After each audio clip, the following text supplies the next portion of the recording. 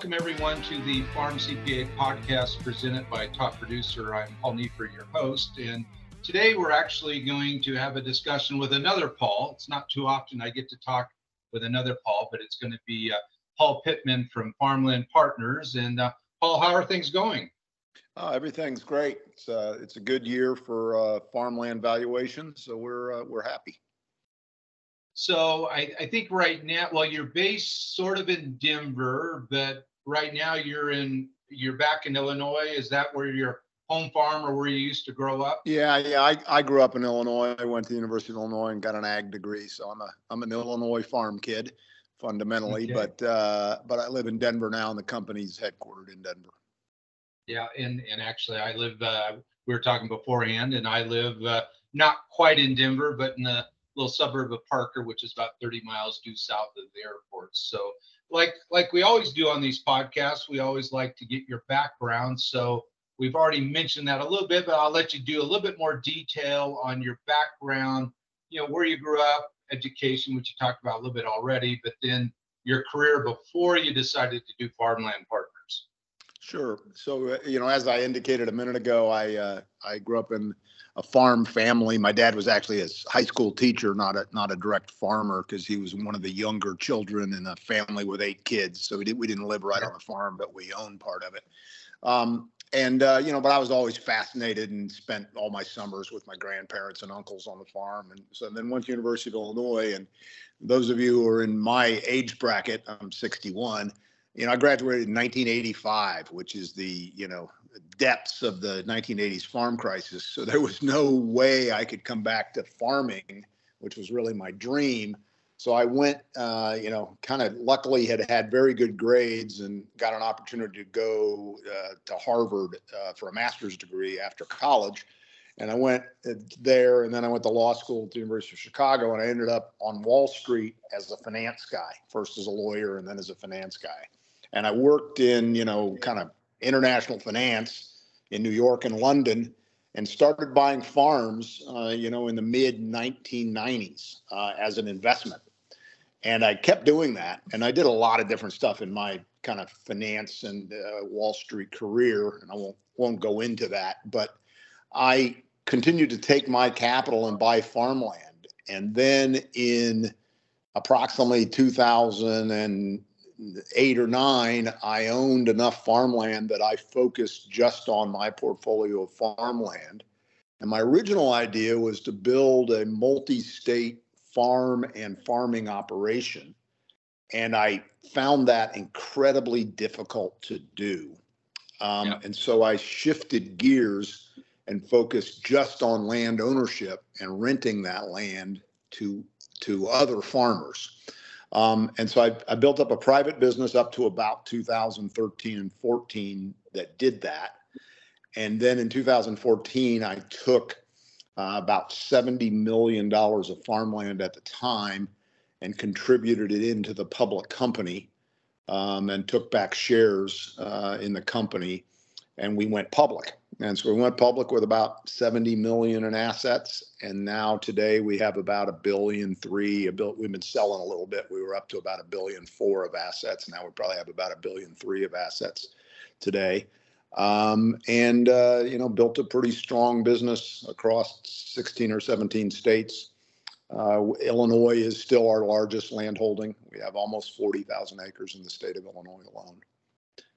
And, one of the interesting things that we talked a little bit about it beforehand is, Iowa is perceived to be, sort of the best state, and it's a good state. Illinois is a good state, but it's a little bit more volatile due to the fact that, you can't have corporate ownership in Iowa, but you can have corporate ownership in Illinois. Sort of go through how that, sort of maybe helps keep values a little less volatile in Illinois versus Iowa. Just go through those ideas. Yeah, if you looked at USDA land value data, you'll see that Illinois has a more stable land values through time than Iowa. And I forget the exact numbers, but they're incredibly similarly priced for the high quality sort of average value of the land in the state.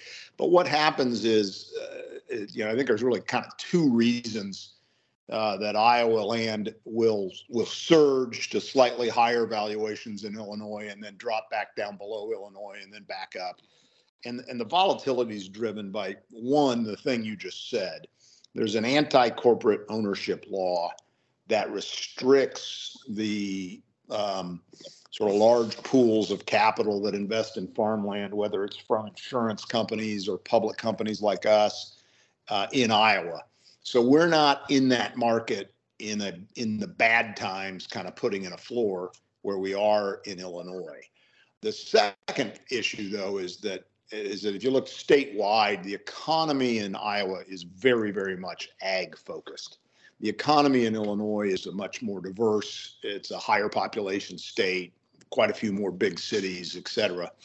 And what that does is that I think the other demands on land and land usage dampens the ag-driven volatility that you see in Iowa.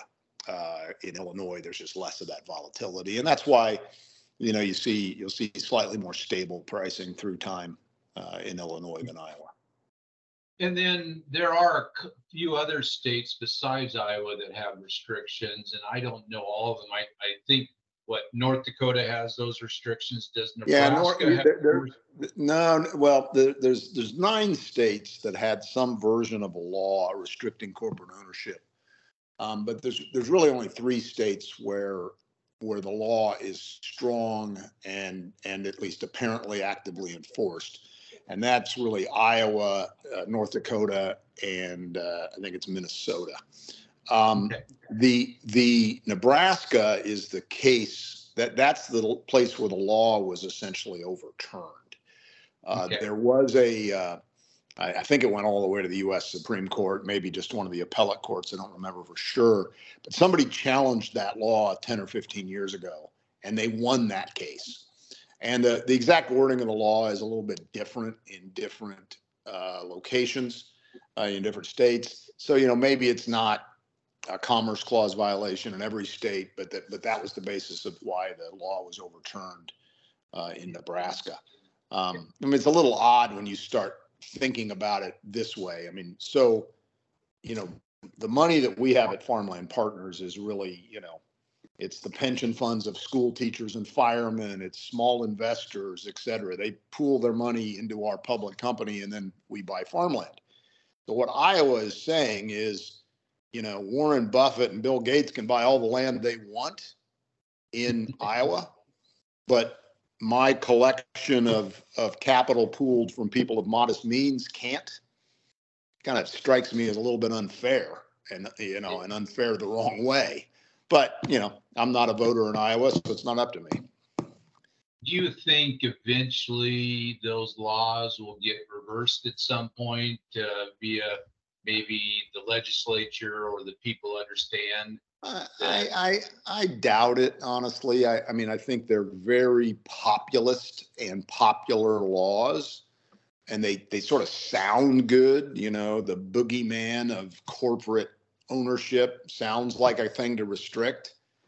But if you unpeel the onion one more layer, I actually think it's let's keep Iowa for the super rich guys. That's what the law that's what Iowa's really doing. And let's not let the funds that pool capital from modest. The Mormon Church can buy in Iowa. Like as I said, the super wealthy families can buy in Iowa, but you can't take 25 firemen and put their money together and come to Iowa and buy a farm. That'd be corporate ownership. That doesn't make any sense. So we know that during the 80s, which you and I are about the same age, I'm actually a little bit older than you, but that was not a great time actually, let's back up. The perception is, I think, that land values drastically dropped in the 80s. And the reality is maybe it didn't really drop. And then also we sort of had a little bit of a farm recession during, let's say, 14 through 19. And I think the perception is land values dropped.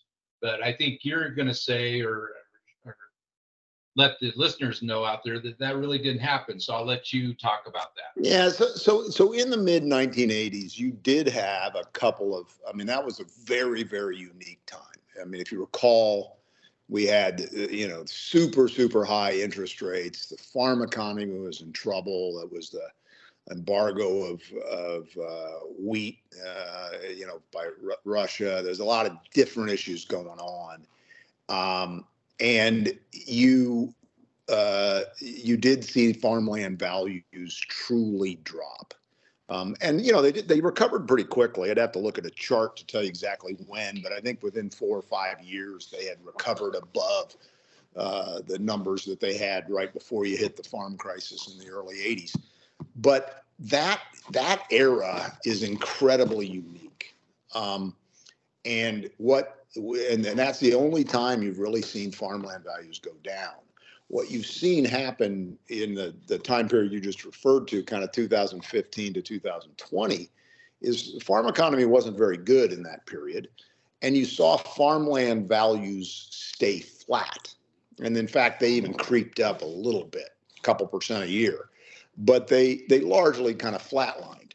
That is the more normal situation in a down cycle for the farm economy. You will see farmland valuations kind of level out and stay the same or just gradually rise. You don't really see them go down. And there's some really kind of logical reasons for that when you think about it for a minute. And first, it's important to say that, this analysis is related to, high quality corn belt farmland, and maybe high quality Delta and Southeast as well. If you get away from those core ag regions, there is more volatility. But in those core ag regions, I think the reason you see it flatline is two things. Number one, that quality of land is incredibly scarce on a worldwide basis. There are only small pockets of this super productive land. We have a big pocket of it in the Midwest in the U.S. You have another bit of it in the Black Earth region of Ukraine and Russia. You have another area down in the very best parts of Argentina, southern Brazil. But I mean, it's just not that much of that quality of land available. So just raw scarcity keeps it from going down. And then at the same time, related to that, everybody knows, or at least I shouldn't say everybody, but everybody's a serious farmland investor, knows that the farm economy will come back. What happens is we overproduce. American farmer and other worldwide farmers are incredibly efficient, and you gradually overproduce. But when total global food demand continues to gradually rise, you're going to eventually end up with a short crop and back into a boom time like we've had for the last few years in terms of commodity prices. And if you went back and did a long-term chart on corn price, I mean, Paul, you're old enough to know this. I've sold a lot of corn in my life under $2 a bushel. Yeah. And so, you get these plateaus, right? We sit there at $1.75 or $2 for a long, long time. Then we got a $3.50 or $4. And then we got now we're getting like a 5 to 7 bracket. And you get these increased plateau levels. But at the same time, look at trend line yields per acre. So revenue per acre, it's not about corn price or bean price. It's about revenue per acre. That's the number you need to understand to value farmland. And even if the price goes down, when you're growing corn yields roughly 2% per annum, beans in the same bracket, maybe a little less, that compounds over time to incredibly higher revenue, even if corn price doesn't change. And so, that's the reasons that, in my opinion, I just don't see the farmland go down in value. It's this point of scarcity plus, everyone knows that global food demand increase just keeps coming. And my view, I don't know if that goes on forever. There's a lot of things going on worldwide demographics. But if you dig into World Bank numbers, for example, there are still a lot of people. I mean, something approaching 100 million people still in chronic undernourishment. And, I don't mean Like my children who say I'm starving, that means they haven't had an ice cream cone in 2 hours. I mean, I'm talking about truly starving Yeah. in parts of Yeah. Asia and Africa. And look, until those people get a middle class lifestyle caloric intake, similar to what you'd have in Western Europe or the U.S., you're going to still see food demand increase, whether or not you see population increase. So. Yeah. Well, I'd like to maybe veer off a little bit and just talk about the structure of the company, Farmland Partners. It's a little bit unique. There's really only two publicly traded real estate investment trusts. Why don't you talk about that a little bit? Maybe why you decided to do a publicly traded REIT instead of maybe doing a private REIT or a private fund. I just was curious as to why you lean that way versus the other. Yeah, so so we are a REIT. We're traded on the New York Stock Exchange. Stock trades every day. There is one other company with our similar structure to us called Gladstone Land, but everybody else is private. And so the reason that Farmland Partners is a public company, and the reason I founded it as a public company is that. My view is the challenge, investor ownership of farmland has the following challenge in the underlying farm economy. When you sell a farm, there is an underlying tenant who gets hurt. And in almost any private vehicle, there will be a relatively high volume of farm sales, because eventually that investor wants their capital back, and they want their money back, and they want their profit from appreciation in their pocket instead of tied up in the farm. And so the private vehicle means that there will be relatively rapid turnover of the farmland, and that has a bunch of different problems. Number one, I think you get better stewardship of farmland with long-term hold periods.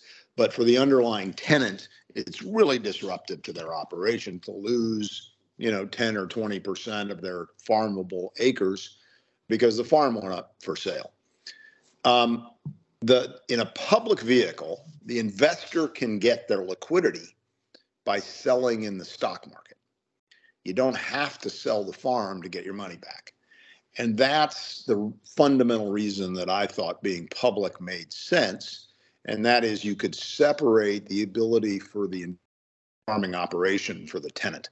I will tell you, it hasn't worked perfectly. The public market doesn't necessarily fully understand our story and the appreciation side of our story.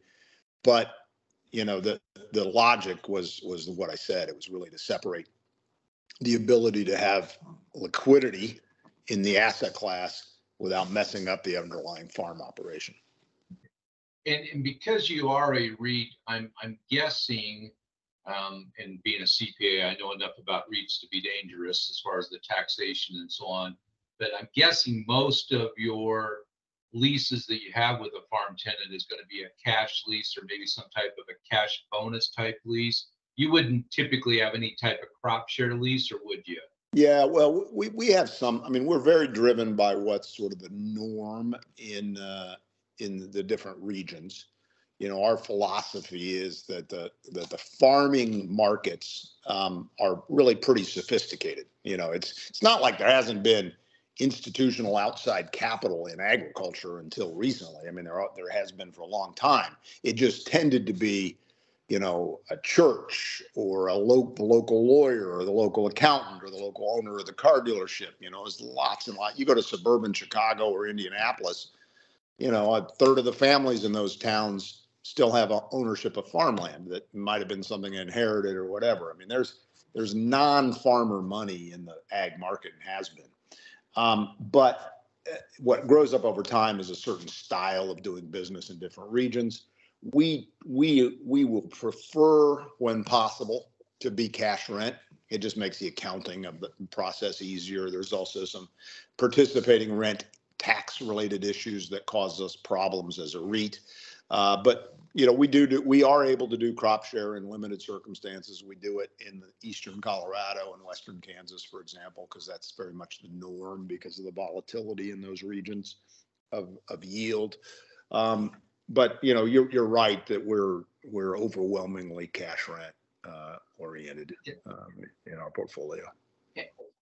And in today's environment, what is the typical cash return that you might get on a typical high quality farm that you're buying in, let's say, Illinois and so on? I mean, are we still down in that 2-3%? 3 might be on the high side. Is that what we're looking at? Yeah, I mean, in Illinois, we push our rents pretty hard over time, but your entry cap rate, meaning the first year of ownership on high quality land in Illinois, it's frankly hard for us to buy right now because most, you go to an auction or a private treaty sale, at first year cap rate, meaning, purchase price per acre divided into the rent per acre, probably 2.5%. I mean, it's a tough market at 2.5%.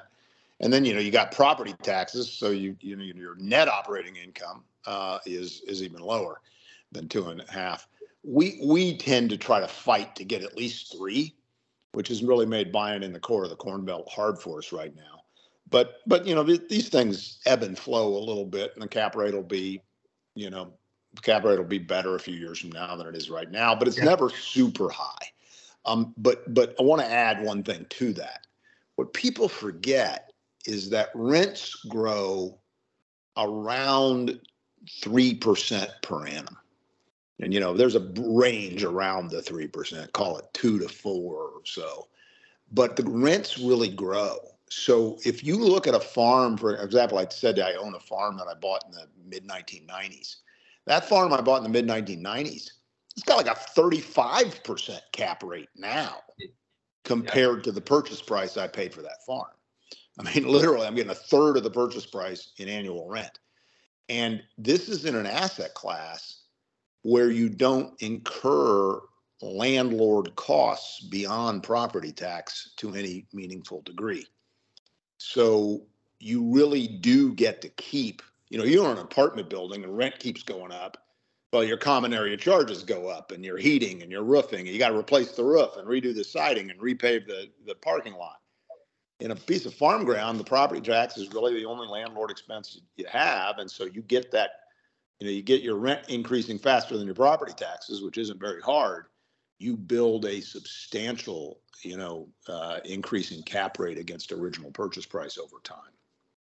Plus, as you say, that increase in the net rental income then also sort of drives the fact that your farmland's going to appreciate. I mean, you got the return, you got the compounding, and I was just looking at the, USDA came out with their annual farmland value report last week, and their average, and this is all the states in the country, their average back in 2009 was $2,090 per acre. Now this year it's $4,080. So roughly you've had a double in land values in roughly 14, 15 years. If you look at the rule of 72, that's compounded at 4, 5, 6%, plus, like you say, your 2 to 3% compounding each year of cash return. That's a pretty nice return. It's negative correlated to the stock market and so on. So, you have a lot of investors out there like yourself, like myself, that like buying farmland. No, I think a couple things that are important to grasp here. About 2/3 of your total return to the farmland asset class comes from appreciation, and 1/3 comes from current yield.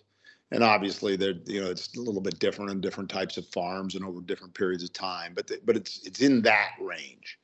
This is an asset class where the big driver of value is appreciation, and that means for a lot of people it's a tough asset to get their head wrapped around, but it is a true wealth creator. And remember, that appreciation element is tax-free compounding.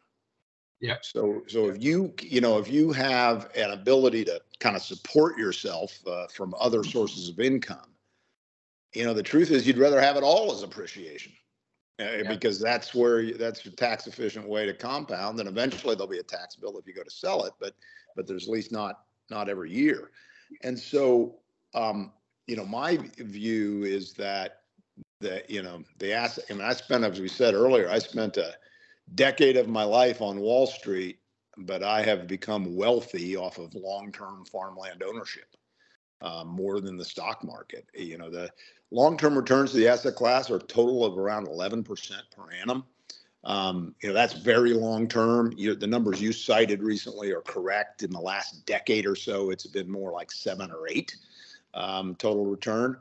And that's, what's going on here is lower inflation and lower interest rates led to lower, return on the asset class. And, as we've now entered a higher inflation era, I think you'll see the number come back up. But it is, this is a great long-term wealth creator as an investment. And as I said earlier, it's underpinned by that sort of glacial pace, but it is a glacial pace of gradual food demand increases in the face of ever greater land scarcity. And that's just that's the story of the asset class.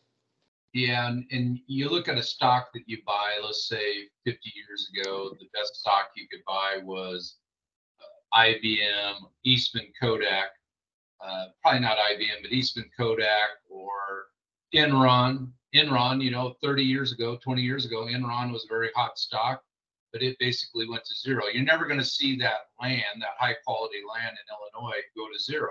It might drop down a little bit, but as you said, I think the study I saw was the longest period ever to have land values recover the drop, and it was probably during the 80s, was that 5 to 6 year period. So, so it's a pretty good deal.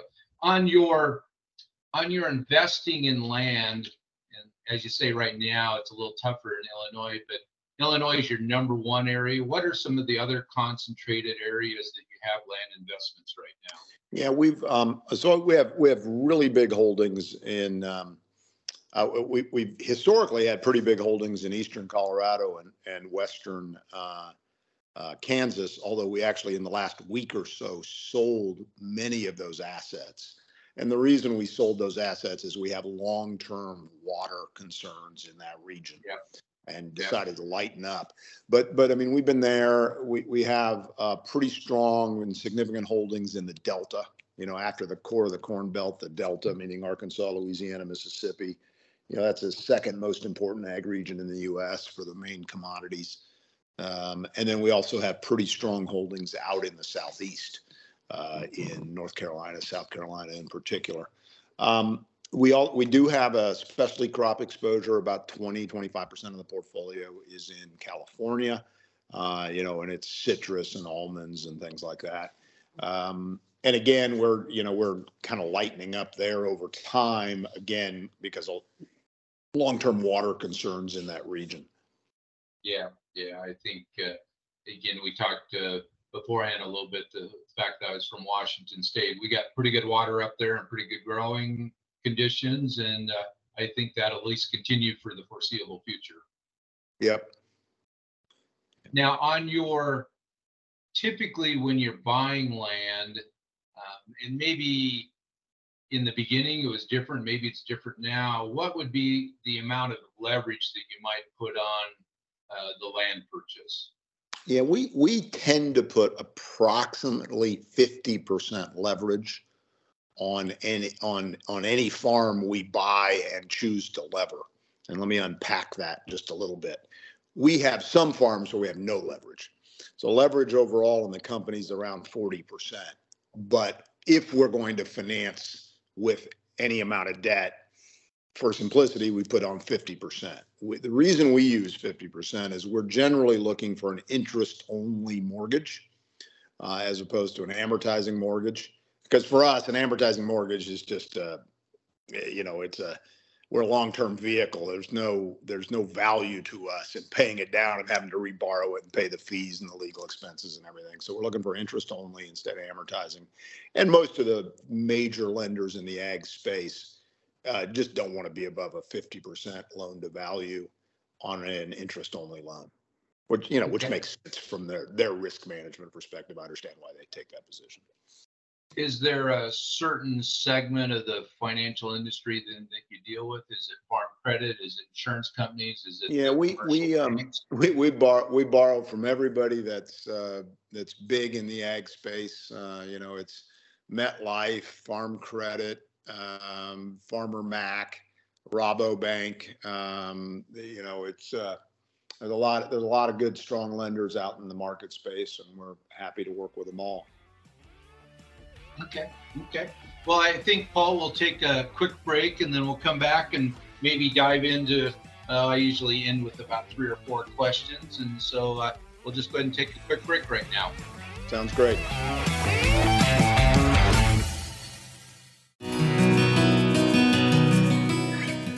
How many years away is the long run for a farmer?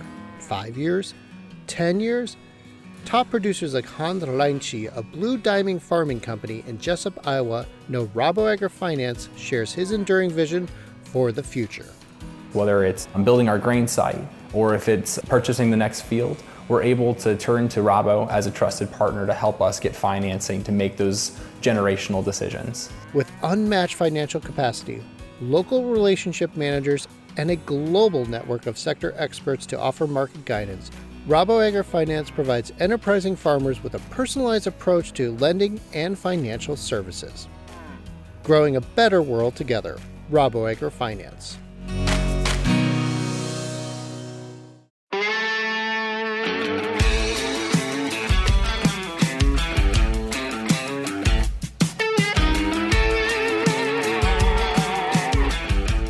Welcome back, everyone, to the Farm CPA podcast presented by Top Producer. I'm Paul Neefer, your host, and we're going to rejoin our conversation with Paul Pittman of Farmland Partners. Paul, I think we've covered most of it. I guess one question I would have for you before we go into some my typical ending questions is, we've seen a rapid increase in interest rates, but if we ignore everything since 2008, maybe late 2007. We go back to 2007, interest rates are almost exactly the same as they are now. We had sort of an artificial Great Recession, caused rates to drop down. So do you see those interest rates really hurting farmland, or do the fact that we are having more inflation and so on and so forth that we're really going back to a norm? I guess I'd be curious what your thoughts on that are. So my sense is that high interest rates don't have nearly as big an impact on farmland valuation as you might think. And there's really 2 reasons for that. One is that high inflation tends to lead to high appreciation. And there's obviously a lag. But, the core of the Corn Belt, the last 3-4 years, you're talking 10% per annum appreciation. So, people love to see that even if the interest rates are high. So the correlation of high interest rates and inflation, which is so strongly correlated to farmland itself, means that high interest rates isn't necessarily a negative to the asset class. The second thing, though, is that there's only around 13% debt on a nationwide basis on farmland. I mean, let me repeat that because it's a shocking number. 13% of the farmland base in the United States is held in the form of a debt instrument. 87% is equity. There's just not that much debt in that market. So that means 2 things. So a high interest rates you have right now, if you own your farm with no debt, it's not affecting you're getting all the benefits of the inflation side and not taking any higher cost. Now, people like us who, have 40% debt on the company, we've got higher costs for a while. The market, for example, has punished us for that. It doesn't make any sense because the underlying assets are appreciating like mad, but it hurts the cash flow. And if you're very cash flow focused as a valuation tool, it hurts somebody like us. But it's, this is the reason that when you read interest rates are going up, farmland's going to go down. Well, wait a minute. There's just not that much debt on farmland.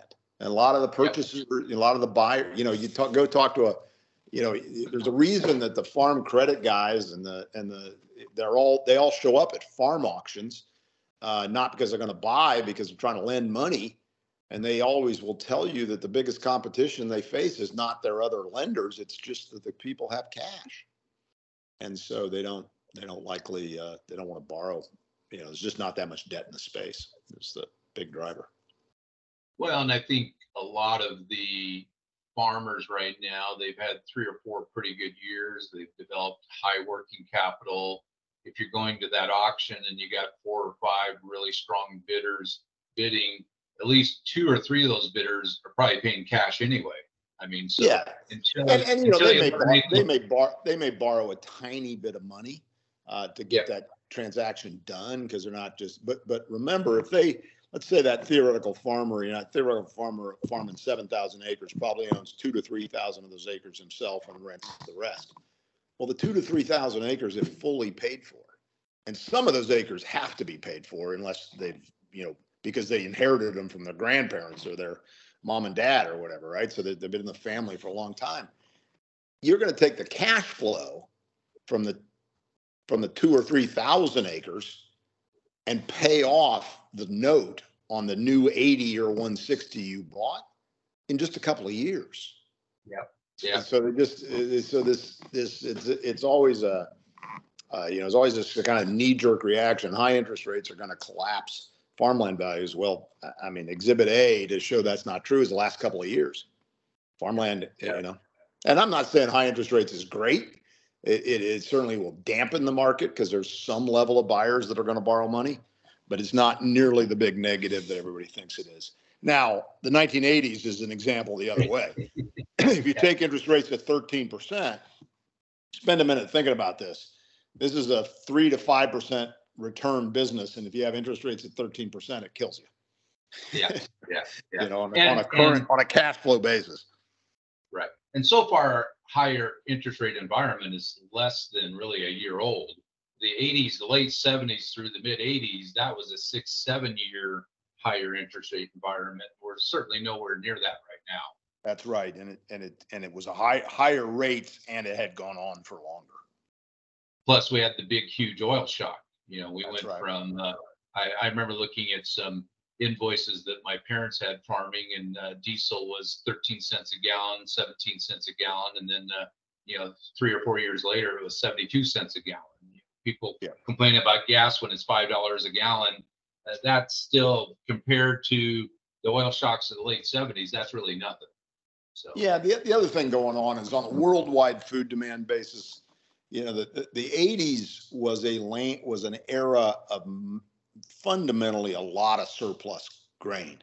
The government warehouses were full of cheese and eggs and egg powder and commodity crops, and you're in a really different situation now. Thankfully, a massively greater portion of the world's population can afford a comfortable diet and a decent diet. And, when you think about, just think about the fact that in a decade ago, 9-10 billion bushel crop was a big, big crop. And now we're talking a 15 billion bushel crop. What's actually amazing is that we're consuming all 15 billion. People talk about carryout. Oh my God, we're going to have a 2 billion bushel corn carryout. It's the wrong way to think about it. Go do a days of use as opposed to a purely carryout number, and you'll find out that we haven't increased the carryout on a days of use. And if you need to explain to your listener group what days of use is, I'm sure you understand it. It's not as big a surplus as it feels like. We're not heading for as big a surplus as we might think we are. Yeah, exactly.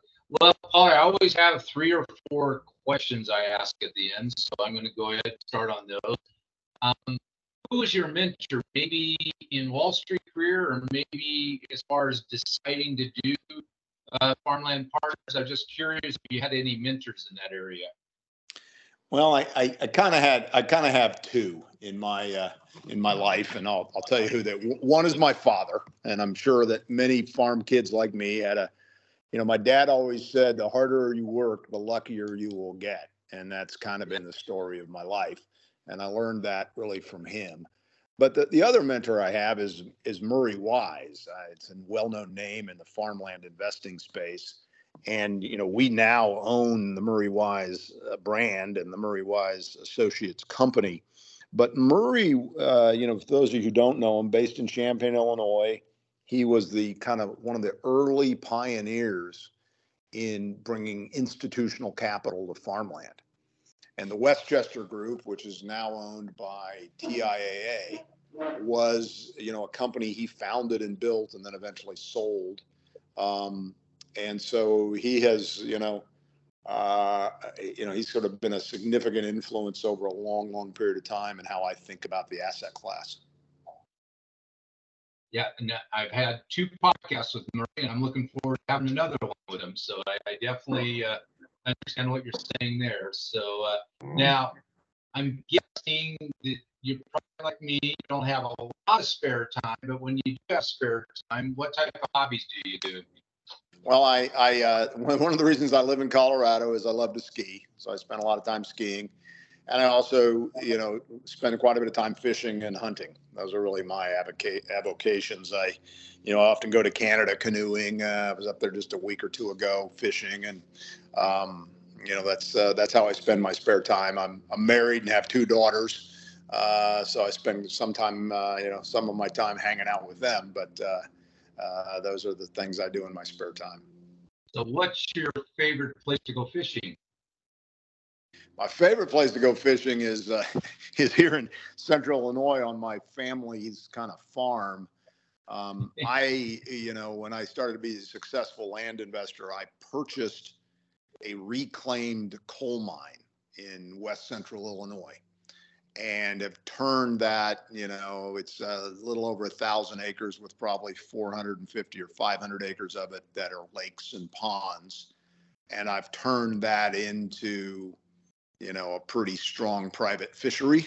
And I love fishing here. I mean, we've got all the warm water species like the bass and the catfish and the bluegill and the crappie, but we also have northern pike and muskie and walleye, and because the lakes are deep, having been former coal mines. And so it's my little retreat and escape. And other than the fact you can, while you're sitting in your pond, while you're sitting in your John boat fishing, you can see cornfields. You would never believe you're in Illinois. Well, good. And then, is there anything that keeps you up at night? Oh, running a public company keeps you nervous all the time, and obviously I've got a great team. The current CEO of the company, Luca Fabbri, because I'm today just chairman. He and I have worked together for something approaching 25 years. So I'm guessing he sleeps even less than I do, but being at or near the top of a public company keeps you nervous all the time. And then finally, what's your definition of either success in farming or success in business? Either one. Well, I tend to look at that as like a success in life question when I'll convert it to that, because that's the question I think I can answer. You gotta chart your own course. I mean, when I speak to like college grads or young people at some event, entrepreneurial event or something, I always say, keep up with the Joneses is a recipe for unhappiness. You got to figure out what it is you really want, and that's different for every human being, and go get that.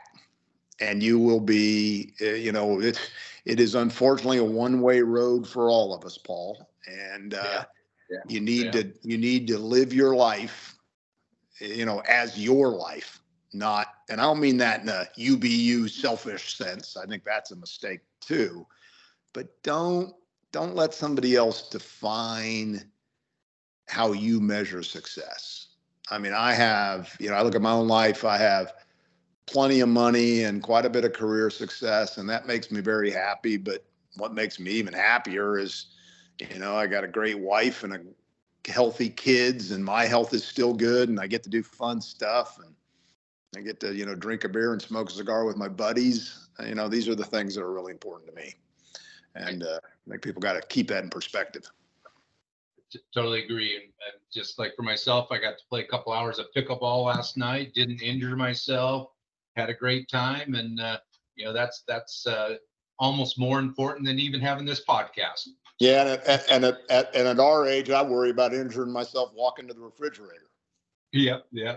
Well, I always worry pickleball because I played it. I played other type sports like that, and I tend to pull a calf muscle and knock on wood. I haven't done that this year, so that's a good sign. Good for you. But anything else you'd like to add, Paul? I mean, I told you we take about 30 to 45 minutes, and that's where we're at. No, I think you've mostly covered it. This is great. So Okay. Thank you very much, and look forward to meeting up with you out there in Parker sometime over a steak or a breakfast or something. Okay, sounds good. And again, this was the Farm CPA podcast presented by Top Producer. This is Paul Neefer, your host, signing off.